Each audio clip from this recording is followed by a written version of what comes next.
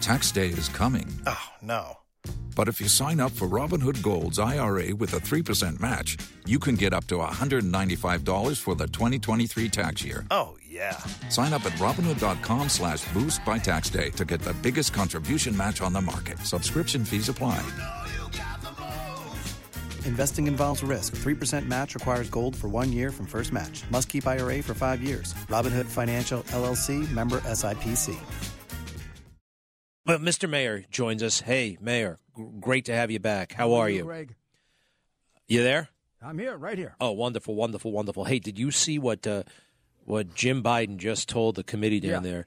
He said, I have had a 50-year career in a variety of positions. Joe Biden has never had any involvement, direct or indirect, in any financial interest, none. He also says, I have never asked my brother to take any official action on behalf of me, my business associates, or anyone else. These are clearly from a lawyer, and they are clearly you could drive big trucks through them, couldn't you? Well, it runs in the family, pathological lying.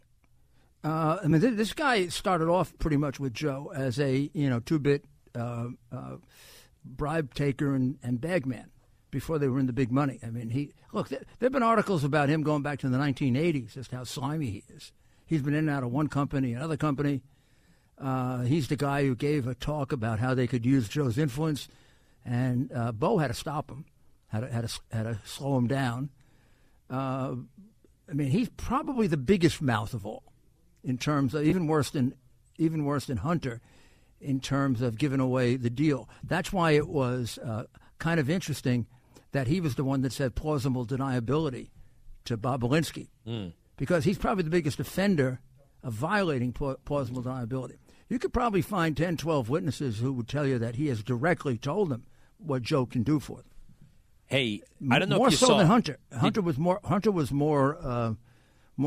believe it or not, a more sophisticated bagman. When this guy showed up today at the committee, I don't know if you saw him, but he was dressed kind of like a gangster.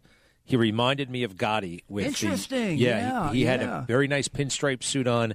He had on a great big scarf, and it was the guy had. I got to tell you, he had swagger, and just like Hunter, they kind of are. They enjoy the attention. They want to be powerful. Well, Joe does too. Joe thinks they're above it. Did they, by any chance, have another brother sitting in the audience with Tom Hagen? Who is this person? He is here to support his brother in this time of need, and nothing bad will happen to him. Did they ask him about the $1.5 billion contract in Iraq? Yeah, we don't know, and that he got presumably somewhere between 25 and 33%. Yeah, this is patently false. I mean, he can't say that his brother. Everything this guy is because of his brother. We know that. He knows that, but he's lying like crazy. Hey, I want to ask you this also, Mr. Mayor. Did you see that Smirnov, this is the informant who had some suspicions and some information about Joe and Hunter. He told it to the FBI. The FBI has turned around and arrested him. I just looked at the indictment or the criminal complaint or whatever the hell you call it. Yeah, what do they charge him with? Well, lying to the FBI. And this document is so weird. Oh, I urge you to go through it. If you could read it for me. I hope they don't put him in Epstein's cell. Well, how about this? A judge has already let him out of jail. I mean, what this thing reads like to me is the FBI is very crude, almost childish, and just like, 2016, we're not going to let Joe Biden, we're not going to let Donald Trump win. Just like 2020, we're going to pretend that the Hunter Biden laptop isn't real. They're like they're inelegant about election interference. That's why Gray is a big phony. I mean, I have a lot of my friends saying, well, he's trying now to fix the FBI. Honestly, Greg, he's done nothing to fix the FBI. Christopher Wray. Yeah. Wray is a big phony. In fact, his story is probably one of the most interesting. I have no idea why he became so crooked and hid the hard drive and lied about. I mean, he and Barr floated that whole and entertained that whole Russian agent thing when we put out the hard drive, and it covered Biden. Why the hell they would do that? I mean, I don't understand why they do any of it. But when the hard drive comes out in October of the campaign and Biden goes on television and lies about it, you're the head of the FBI and the Attorney General. You know that's patently false. It's one of the biggest lies told by a presidential candidate ever. Well, can I just ask you about something? Doesn't something as a patriot have you come forward? Something? Well, okay, wait. On the head of the owner of that little laptop store, John Paul Mac Isaac, I think his name was. Right, that's it. He gave the laptop to the FBI like in February or even earlier, right? A year before, basically a year before he gave it to Costello and me. Yeah. All right, now here's the question I have. Isn't it possible that it just got filed away in some office in Baltimore and the Attorney General and the FBI director never found out about it? No, because it went cross country. He gave it up originally in Las Vegas, and then he once again went to the FBI in Philadelphia, and they had complete knowledge of it. And they came to him, and when they came to him with a guy from the sex crimes unit. So he actually turned it into the FBI twice because they had done nothing with it. And the thing was verified early on and sent up the chain of command. It was verified back in. I mean, it looks like the committee has proof that it went through the chain of command way back in December of 2019, which means it went up to Ray by that time. What we don't know is when did Barr find out about it. I think they can prove that Ray knew about it about a year before it came out. Not only knew about it, but knew that it was valid. Okay, I get you. Hey, let me just read this, if you don't mind. I'm sorry to jump all over this, but I want to go back to the informant, the FBI informant, who told the FBI that there may have been $10 million going to Hunter and Joe Biden from people in Ukraine. That one I have no feel for it. It sounded strange to me when I first heard. I never heard that number before. Let me hit this. The defendant's This is in the indictment. The defendant's 2020 story in the 1023 was a fabrication. The defendants claim that in late 2015, 2016, during the Obama-Biden administration, he first met with Burisma official number 2, and that at that meeting, Burisma official number 2 told him that they hired business person number 1, Hunter, to protect us through his dad from all kinds of problems, was false, as he knew.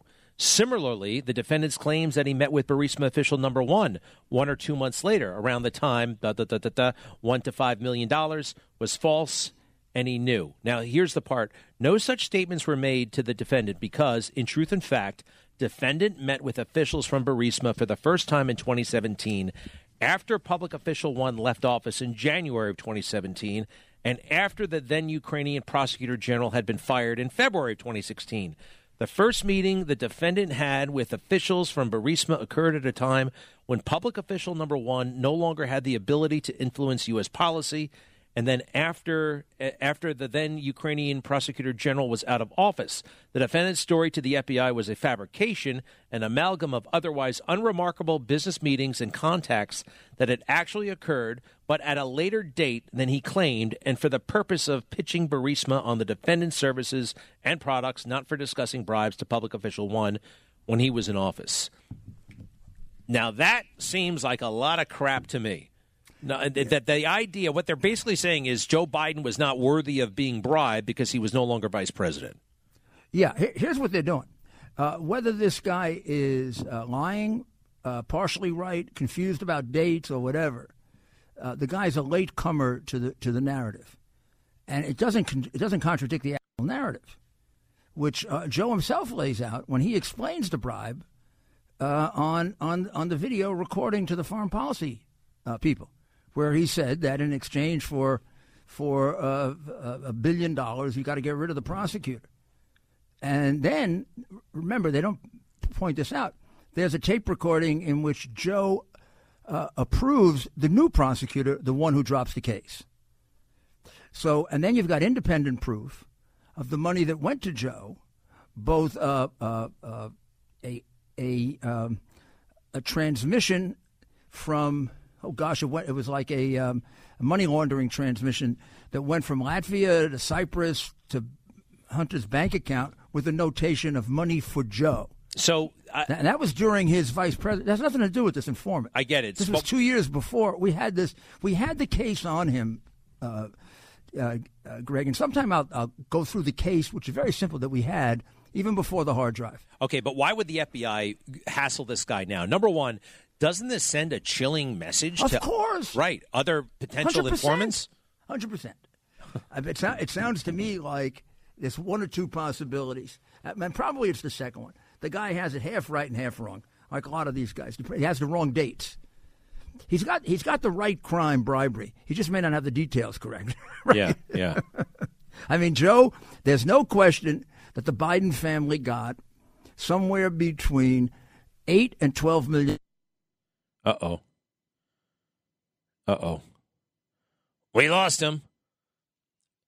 He's on the dark side of the moon. Nope, he's re-entering Earth's atmosphere. Hey, Mr. Mayor, we lost you for about 15 seconds. Good. You're back.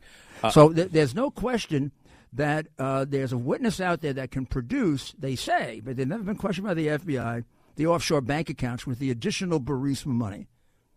Now, like Bobulinski, the FBI has avoided this guy for 4 years. Woman, for 4 years. I mean, isn't it ridiculous that Bobulinski has not been re-interviewed by the FBI? His testimony is completely relevant. It's about as direct testimony of crimes you're going to get. And you just don't dismiss a guy because, he's a liar. What are we basing that on, that he's a liar? So this is the part that it strikes me as incredibly amateurish, incredibly kind of simplistic, almost naive and sinister at the same time. The FBI putting this stuff in writing, putting this stuff like you can't believe the guy because the dates are wrong. You can't believe the guy because he's talking about bribing Joe Biden when he wasn't even vice president anymore. How could you ever bribe somebody who's not in government? I mean, it's just so weird. And it tells me that the FBI, they've not learned any lessons, from 2016, Zero. Right? Zero. They haven't learned any lessons since the time they went and got my iCloud account the day that I began representing Donald Trump so they could spy on Trump. And that's 5 years ago. And at that time, they were out of control, illegal, corrupt. And they're just as out of control and corrupt now. And the guy responsible for that is Barr and Wray. What do you tell people? They both could have straightened it out. And Barr also is the guy who's responsible. He was in charge of Epstein, who tells us the whole thing was kosher, and doesn't tell us that Epstein may have been hired by his father. That's all left out of Barr. Barr originally was going to recuse himself from Epstein because his law firm represented Epstein. He didn't add the fact that Wait. Bill Barr's law firm represented Epstein? Bill Barr's law firm, like a big law firm. So somebody in the law firm had represented Epstein in the past. I did not know that. I did know that. During his confirmation hearing, he either said he was going to recuse himself or consider it. Then he didn't. And then he pronounced the whole thing strange, but everything's fine. I mean, he committed suicide. He didn't mention the fact that his father was the head of a private school. Epstein started the private school the year after, but he was hired while the father was there. Now, this is the Dalton School. This part I knew. And, I mean, do you think that actually goes back to... I think you got to disclose it. Yeah, well, we've disclosed it for him. Believe me. Why is Mr. Integrity not disclosing it? I mean, I'm going to tell you why it sticks in my craw. Because something happened to Barr. Barr went from, if we want to make it simple, bad guy to good guy overnight. Or good guy to bad guy. Yeah, from good guy to bad guy overnight. And in my experience, and I bet your dad's, that usually happens when they got something on you. And they visit you. Huh. That usually happens when somebody says, you want to talk about that? Here's what we're going to talk about. What do you think it could be? I don't know. It might not be that. It could be something else. But I do not see an attorney general sitting on the hard drive. And I can't believe Wray knew about it and Barr didn't. Seems to me Wray is a little weasel and will cover himself on anything. Barr might be, is the bigger figure. So Barr had to have known about it. In fact, if Barr didn't know about it and it came out, the first thing a honest AG would do is throw figuratively throw him out the window. Fire him.